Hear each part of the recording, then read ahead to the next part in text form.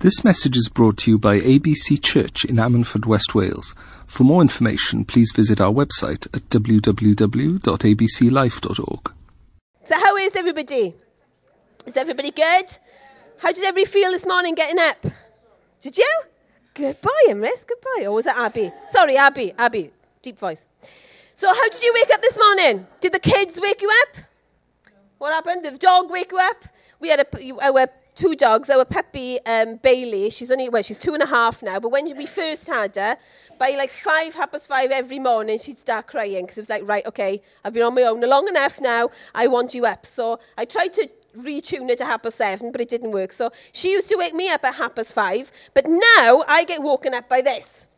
Who's got one of these?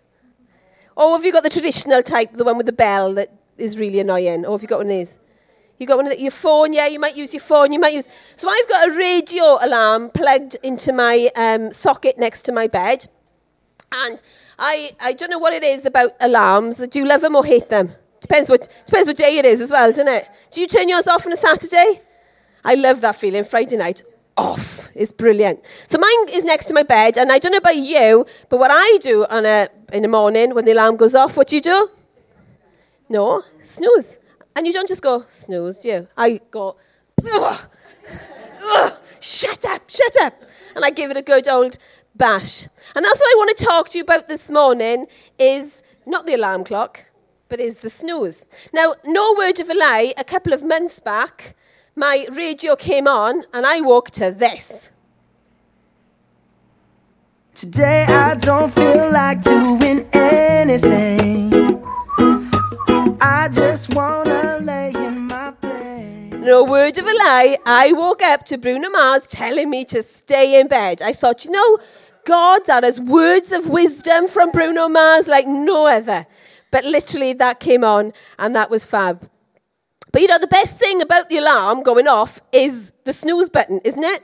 It's a marvellous invention that when pushed gives you that extra 5 minutes, 10 minutes, 20 minutes, however long you keep doing it for, and you're in your nice, toasty little bed, and you think, just 5 more minutes.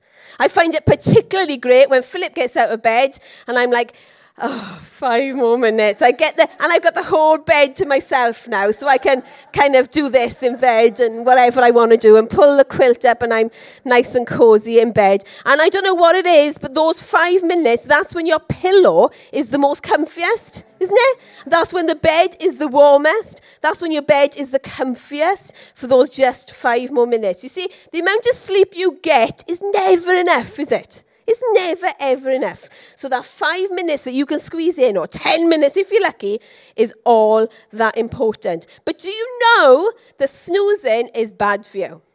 Did you know that? What's the saying? If you snooze, you lose. If you snooze, you've got every possibility of missing something, haven't you? The number of times I've had, Mum, I've missed the bus, and I've got to get in the car and take the girls to school.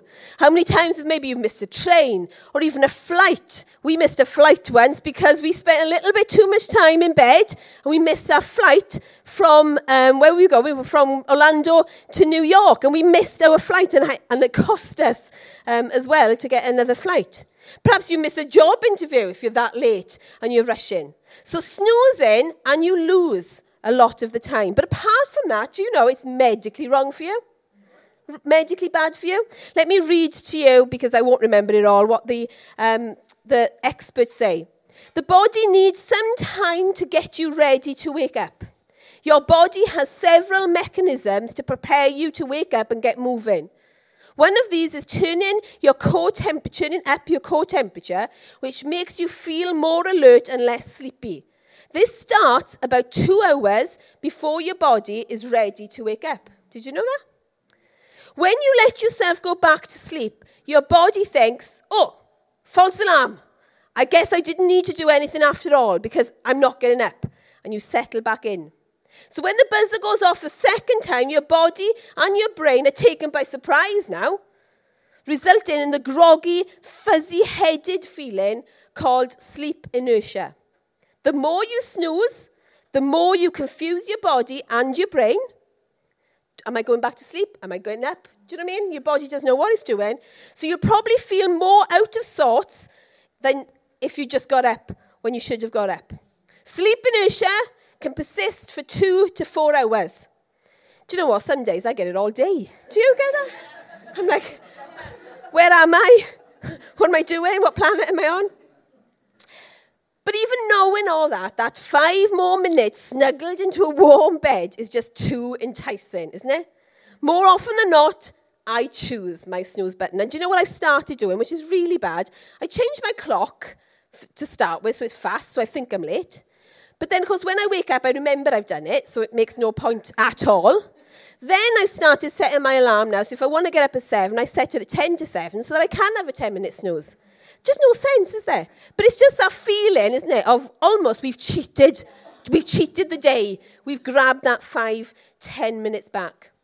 So what I want to talk to you about this morning is pressing the snooze button, not in our morning when we get up and we're late for work or whatever. I don't want to talk to you about that, although obviously that is important for any bosses listening. But we often press the snooze button in life, don't we? Do we? We often press it on our career. Maybe we've applied for a job, we didn't get it. Oh, that's the end. I'm never going to be a whatever. So we change direction or whatever.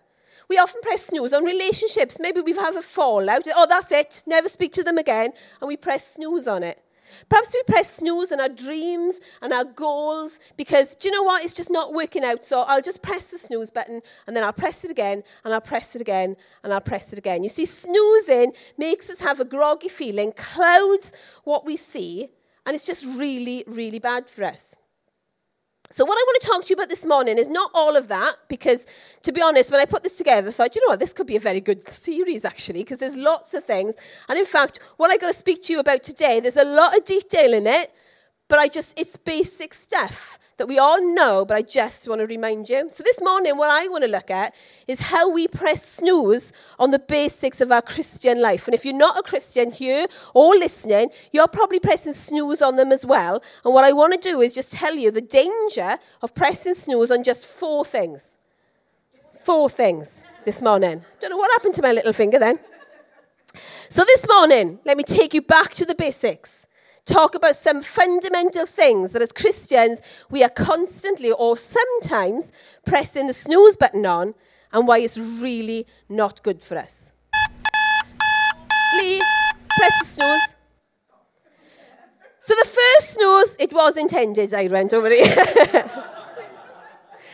So the first snooze that we press the button on a lot is reading the Bible, isn't it? Now let's be real here, okay? Let's be real. Bits of it are boring, aren't they? Come on, bits of it are boring. Bits of it have long words. Quite a bit of it, maybe we don't understand or whatever. But, Psalm 119 says that your word, as Philip has said already, is a lamp that gives light wherever I walk. So I don't know about you, we were out last night down in Barry Island. We went to see Gavin and Stacey. They weren't in, but we went to see them anyway. But we were down in Barry. And we didn't go down till late because the whole purpose of it was called the Island of Fire. And everything was lit up, and it lit everything up. Now, we had a really good night. Why? Because it was all lit up. We could see where we were going. We could see what we were doing. Imagine if they'd taken all those lights out. It would have been a very boring night in the pitch black by the sea, wouldn't it? And if you ever go walking and get caught short and it's dark, what do? Put your torch on your light on your phone, don't you? Because what happens, you see, when we're walking around in the pitch black and we can't see and we haven't got a light, we are at high risk of falling and hurting ourselves. And it's exactly the same with the Word of God. If you snooze on reading the Bible, we'll easily fall.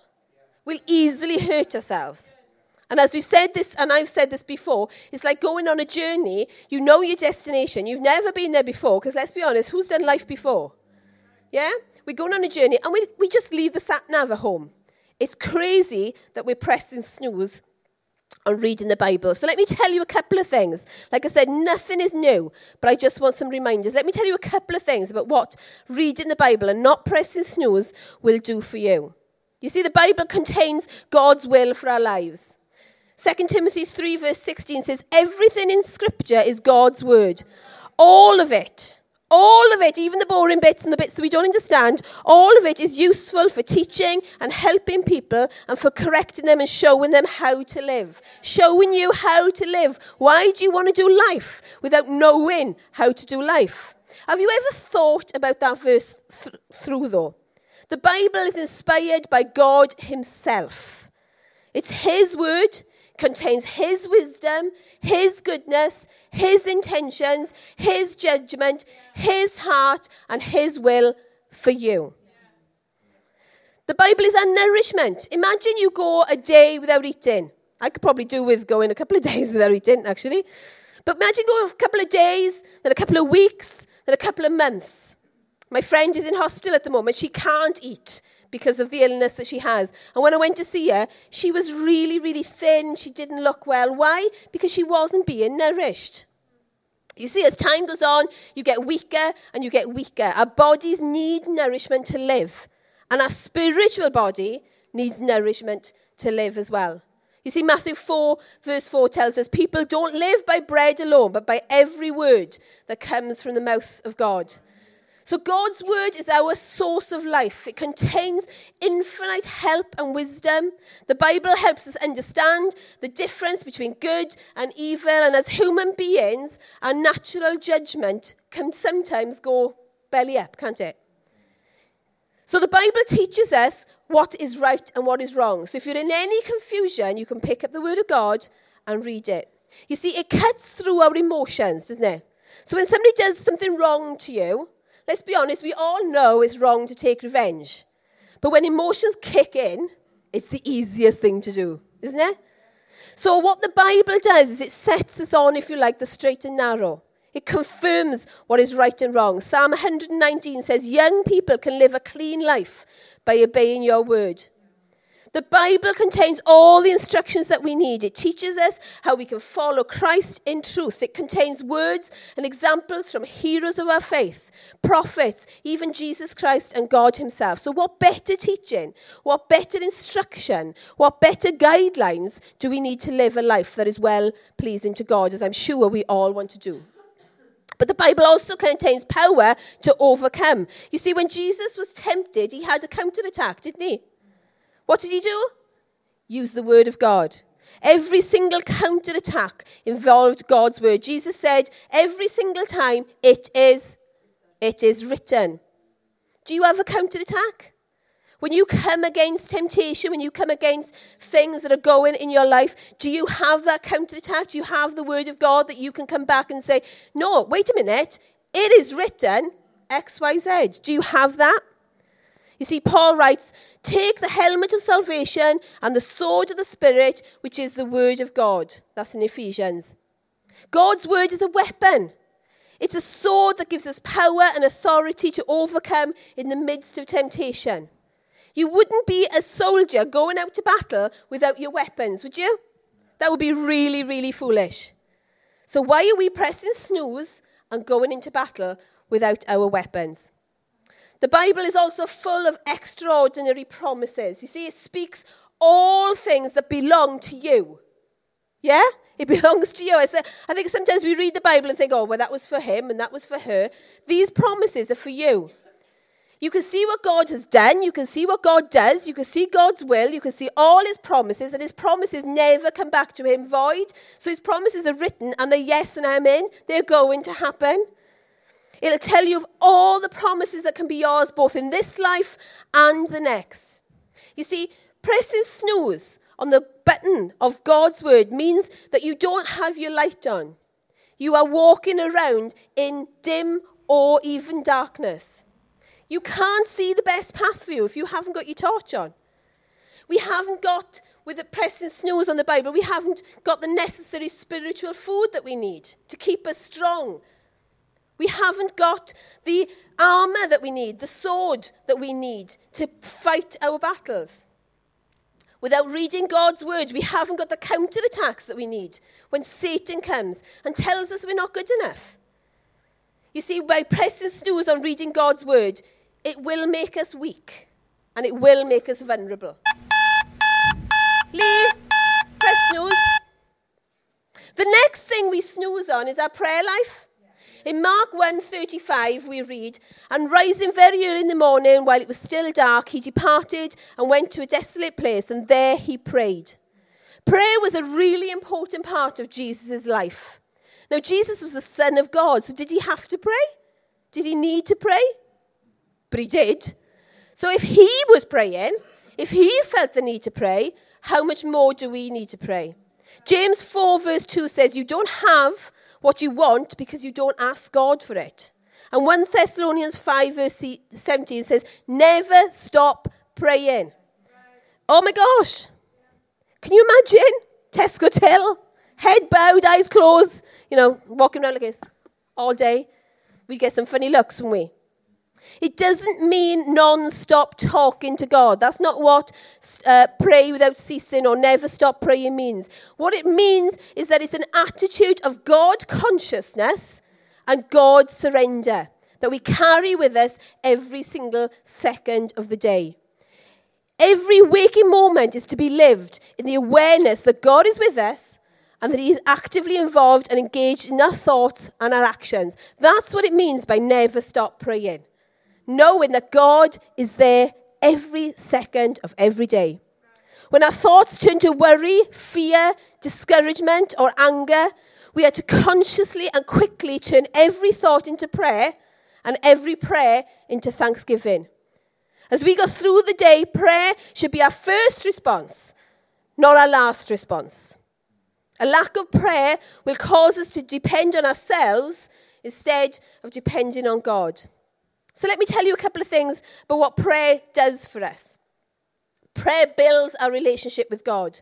In Ephesians 3, it says that you may be able to comprehend what is the breadth and length and height and depth to know the love of Christ, which surpasses knowledge.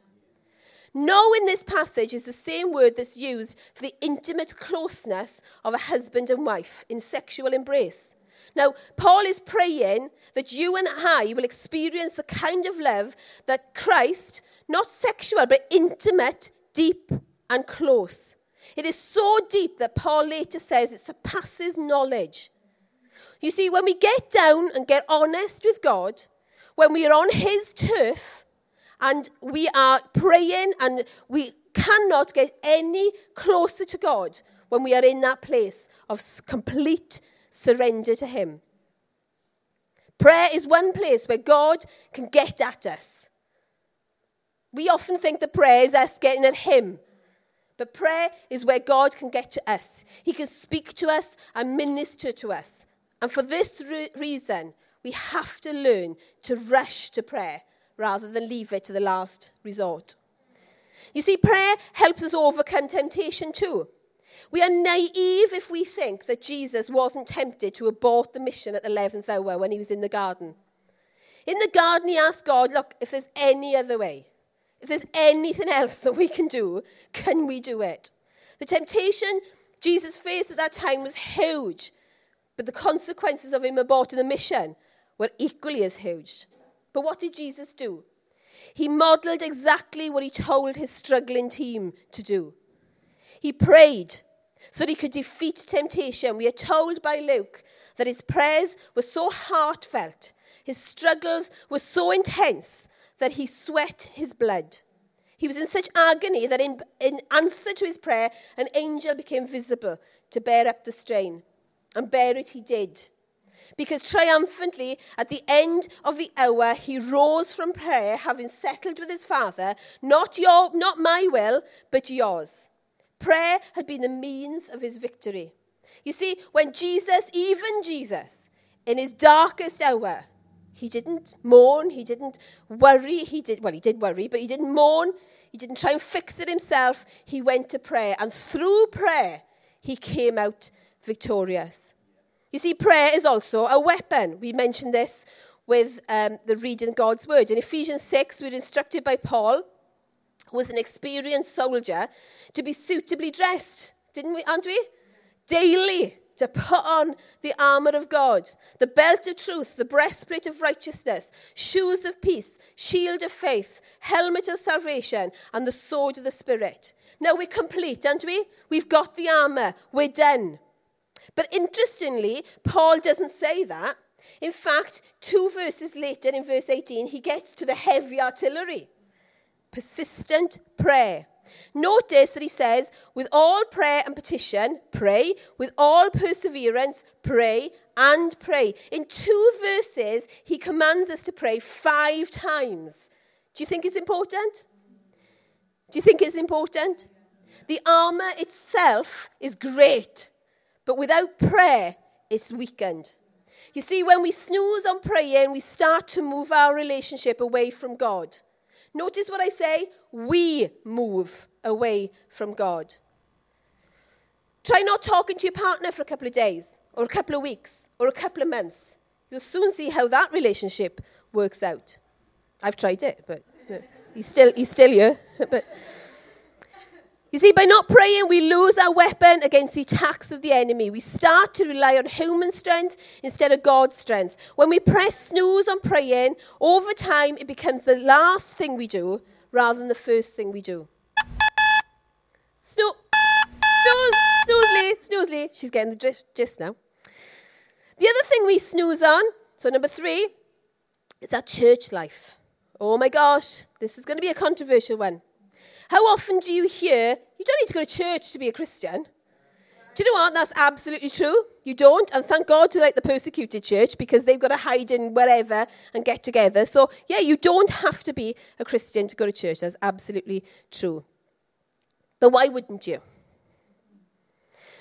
As Andrea already said this morning, the church is a family. And I don't know about you, but I love spending time with my family. We try as much as possible with all our busy schedules to be together. We try as often as we can to sit around the table and eat together and talk about the day that we've had. We try as much as possible to do, like we said last night, we said to Sarah and Fionn, they're like, what should we do today? I said, we're going to go to Barry Island. Guess what the response was? I don't go to Barry Island. What are we going to Barry Island for? And they were, But we went because what is more important than the destination is the being together. So the 4 of us went, because Caris is away at a wedding, the 4 of us went, we had a fab time, we had a heck of a laugh. It's all about spending time together, and that's what the church family should be about. You see, what we should be doing is coming to the house, coming home, and having family life here, just like we do with our earthly family. Now, please note, I'm not talking about if you physically can't get to church. If you're ill or you have to work shifts or whatever, I'm not talking about that. What I'm talking about here is your desire to go. Because I can guarantee you that whilst I think Brian is working today, while Brian is working today, his desire is to be here. Yeah, the people that are away on holiday, their desire is to be here. Those that are sick, their desire is to be here. What I'm talking about here is the pressing the snooze of I can't bother getting up this morning. Or my bed's too comfy. Or actually the sun's shining. I think I'll go to Tenby. That's what I'm talking about. The number of people that would rather go shopping or rather go to a festival or rather just stay in because they didn't watch Love Island last night and they need to catch up. Yeah, that's what I'm talking about. When you can come, but you don't. So often we press snooze on our attendance at church because I'm just too tired or I don't feel it or the sun is out. Hebrews 10 says some people have gotten out of the habit of meeting of worship, but we must not do that. We must not do that. God's desire is to have you regularly attend church, whether it's ABC, and we pray to God that it is, but it's church. It's with his people. And I know the church isn't a building, so hear what I'm saying here, but many around the world can't. And yet we just take it for granted and disregard it at the easiest and most convenient excuse. Now, going to church and coming to ABC is not about you getting your attendance gold star. Perhaps that's what we should start doing, like with kids, isn't it? They all want to come for their gold star. It's not about that. And it's not about gaining any favour with God or anybody else because you've turned up for church. Church is not a place you go to, but it's a living body that you become a part of for your good, for the good of others, and for God's glory. You see, Psalm 92 says, and I love this verse, planted in the house of the Lord, you will Flourish. The contemporary English version says, you will do well. Do you want to flourish? Do you want to do well? I certainly do. Then plant yourself in the house of the Lord. You see, plants don't move around, do they? I don't know anything about plants. I really don't. So I'm really out of my depth here. Talk about green fingers. Mine are black. I kill everything. So maybe I should get Olga to come and tell us all about this. But to my knowledge, plants don't move around. Plants are quite specific because I think, tell me if I'm wrong, if you take a plant out of the soil and leave it on the side, guess what's going to happen? It's going to wilt and die because it needs to be planted. Am I right? I think my knowledge stretches that far that a plant needs to be planted. If it's not, it withers and dies. Now, you don't have to go to church to be a Christian. But if you press the snooze every Sunday morning, you are missing out. And this is what you're missing out on. Me. No, in all seriousness. You're missing out on the preaching of God's word. You see, you can listen on podcasts, you can read the Bible, that's great. But when you're actually listening to somebody speaking the word of God and explaining their thoughts on it, because at the end of the day, it is their thoughts on it. When they're explaining their thoughts on it and what God has given them, it makes you think, or should do, makes you think about what they're saying. Do I agree with it? Do I not agree with it? Do I agree with bits of it? Is that challenging? Is it encouraging? It makes you think. You see, if the word of God is quick, powerful, and sharper than a sword, then hearing the preaching of Scripture is vital to your spiritual well-being. It penetrates your heart, or should do, and transforms your life. You see, when you hear a sermon, you're not only having God's word put into your life, but you're being challenged because I'm hoping that as even you're sat here now with the looks on your faces, you look as though you're thinking about what I'm saying. Now, you see, as well as that, if you press snooze on coming to church, you're pressing snooze on worship. Now, yes, you can worship alone. You can put the tapes on. Tapes? I can't believe I said tapes. Showing my age there. You can put your MP3 or your phone or your iTunes or whatever on, and you can worship alone. Of course you can. But there's nothing that can replace the beauty of coming together corporately to worship in with others who are of the same spirit and the same mind as you. You see, when you realize that worshiping God comes from a response of our gratitude to Him for His love for us, you will want to and long to come together with other believers to honor Christ. If God's Spirit doesn't stir you in the desire to worship God, both privately and corporately, it's time to ask Him to show you why. Proverbs 27:17 says, iron sharpens iron. So meeting regularly with other believers is a source of encouragement and strength. I love catching up with you all. Hard to believe, isn't it? I love catching up with you all. I love talking about stuff. Because it really helps me, and hopefully I help you too. You see, in a church, you'll discover many people who have walked the road ahead of you. Their wisdom, their insight, and even their vulnerability can teach you from their mistakes. And that's one way that God helps us to grow. Titus 2 is a great place to learn how much God values community. Look how he shows us how we all learn from each other, how the old show the young. But warning, there's a warning.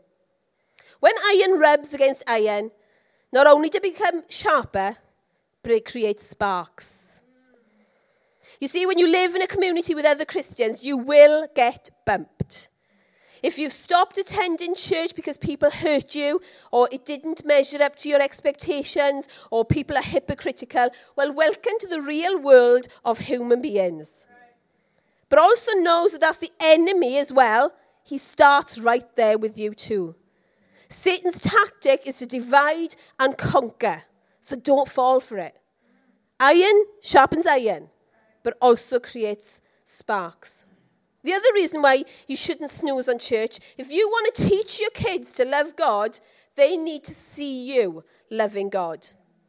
And if you want them to learn to love God's people, they need to see you loving God's people. Luke 6:40 says, a student will be like his teacher. Notice it doesn't say they'll become to be what the teacher tells them to be. He will be like his teacher. In the book Caught Not Taught by Julie Rupp, she says this: our children will learn more about faith from watching us live out our own faith than from us telling them about God. Your kids watch every word that comes out of your mouth. Your kids watch everything you watch on TV. Well, not, you know what I mean. They know everything you watch on TV. They know what your social media is like. They know what you do at weekends. They know a lot more than we sometimes give them credit for. So if you want to teach your kids to love God, they need to see you loving God. If you want them to learn how to love God's people, they have to observe you loving God's people. If you don't think meeting together is important, neither will your kids. So many people go to church when life is hard, don't they?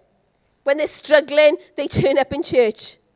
And then when they get better or feel better, they go away, only to come back when another season goes wrong. If only they realize that planted in the house of God, you do well. If you're accustomed to only going to church when you have a need, try going when you don't. Maybe God will use you to be an encouragement to others. So when you press snooze on attending church, you miss out on community with faith-filled believers. You miss out on valuable teaching, on valuable God conversations. You miss out on amazing corporate worship. You miss out on demonstrating to your kids and to your friends what is important to you. You miss out on flourishing. And just importantly, others miss out because you weren't here. Because what could you have been to them this morning? Press the snooze, Lee. She's getting the hang of this. Fair play. Okay, the last snooze I want to talk to you about this morning, and again, there's lots in this, and I appreciate that, but none of this should be new to you, is pressing snooze on serving. Now, Jesus is the best example of this, isn't he? He was the Son of God, yet Matthew 20 tells us that he didn't come to be served, but to serve. So from preaching to encouraging, hospitality to administration, God gives us all gifts to serve Christ. Romans 12 tells us God has given each of us different gifts to what? To use. When a church is healthy, its members realize that they are part of a congregation, not only to receive, but also to be a blessing. Statistics reveal that in most churches, 20% of the people do 80% of the work. Now, this is not to guilt trip anybody into getting involved at all. Please see where I'm coming from. Hopefully, it is to inspire you. Because imagine God, he has given you a supernatural gift so that you can use it to glorify him through serving Christ. Ephesians 2 says, God planted us to do good things and to live as he always wanted us to live. And it's rewarded. Luke 6 says, if you give to others, you will be given a full amount in return. It will be packed down, shaken together, and spilling over into your life. You see, many see work happening at church, and we think, do you know what? They don't need me. Don't be deceived. A well-running church and a well-running ministry may appear to have all its base covered, but your willingness to minister in your church is what God has gifted you, and you are likely to be the answer to someone else's prayer for more help. You've all heard the story of 4 people called everybody, somebody, anybody, and nobody, haven't you? There was an important job to be done, and everybody was sure that somebody would do it. Anybody could have done it, but nobody did it. Somebody got angry about that because it was everybody's job. Everybody thought anybody could do it, but nobody realized that everybody wouldn't do it. It ended up that everybody blamed somebody when nobody did what anybody could do. Now, the story may be confusing, but the message is clear. No one took responsibility, so nothing got accomplished. See, Matthew 9 tells us the harvest is great, but the workers are few. And I trust when we look at what God wants us to do here in Ammerford and here in ABC, that we don't say, the harvest is great, but our workers are few. You see, when we press snooze on serving, we deprive others of what God has for them. You are here today because somebody served you. You are here today because at some point in the past, somebody opened the door to a church for you. Somebody hoovered the carpet before you came in. Somebody welcomed you at the door with a good morning. Somebody made you a cup of tea and offered you a piece of cake. Somebody prayed for you. Somebody shared God's word with you. Somebody made an effort with you. Somebody. You see, when you serve, you discover that often the most important things you have to offer are not things at all. You start to uncover the full range of resources that you have: your time, your presence, your attention. When you serve, you shift from me to we. You start to look at people and situations with an eye for what you can do for them, not what they can do for you. When serving in this way, you are no longer operating from a space of less. Because that's what we think, isn't it? Oh, I'm going to have less time. I'm going to have less money. But instead, your cup fills and fills and fills and overflows. When you serve, you will soon realize that when you give, you actually receive. We all know the story in Matthew 25 of the 10 bridesmaids. 5 of whom were ready, 5 of whom weren't.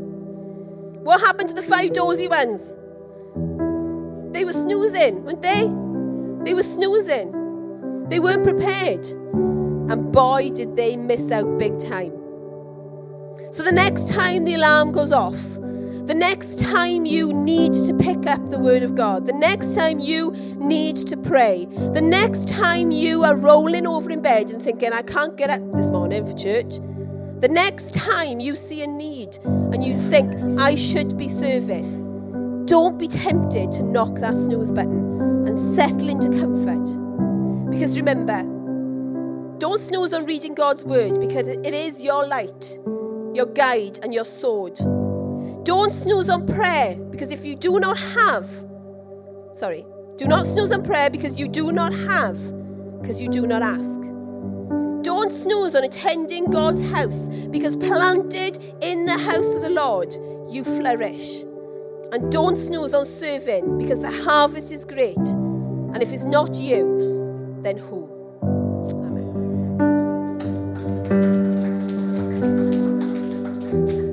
This message was brought to you by ABC Church. For more information, please visit our website at www.abclife.org or search for us on Facebook or Twitter. You can also contact us by phone on 01269 59 6000.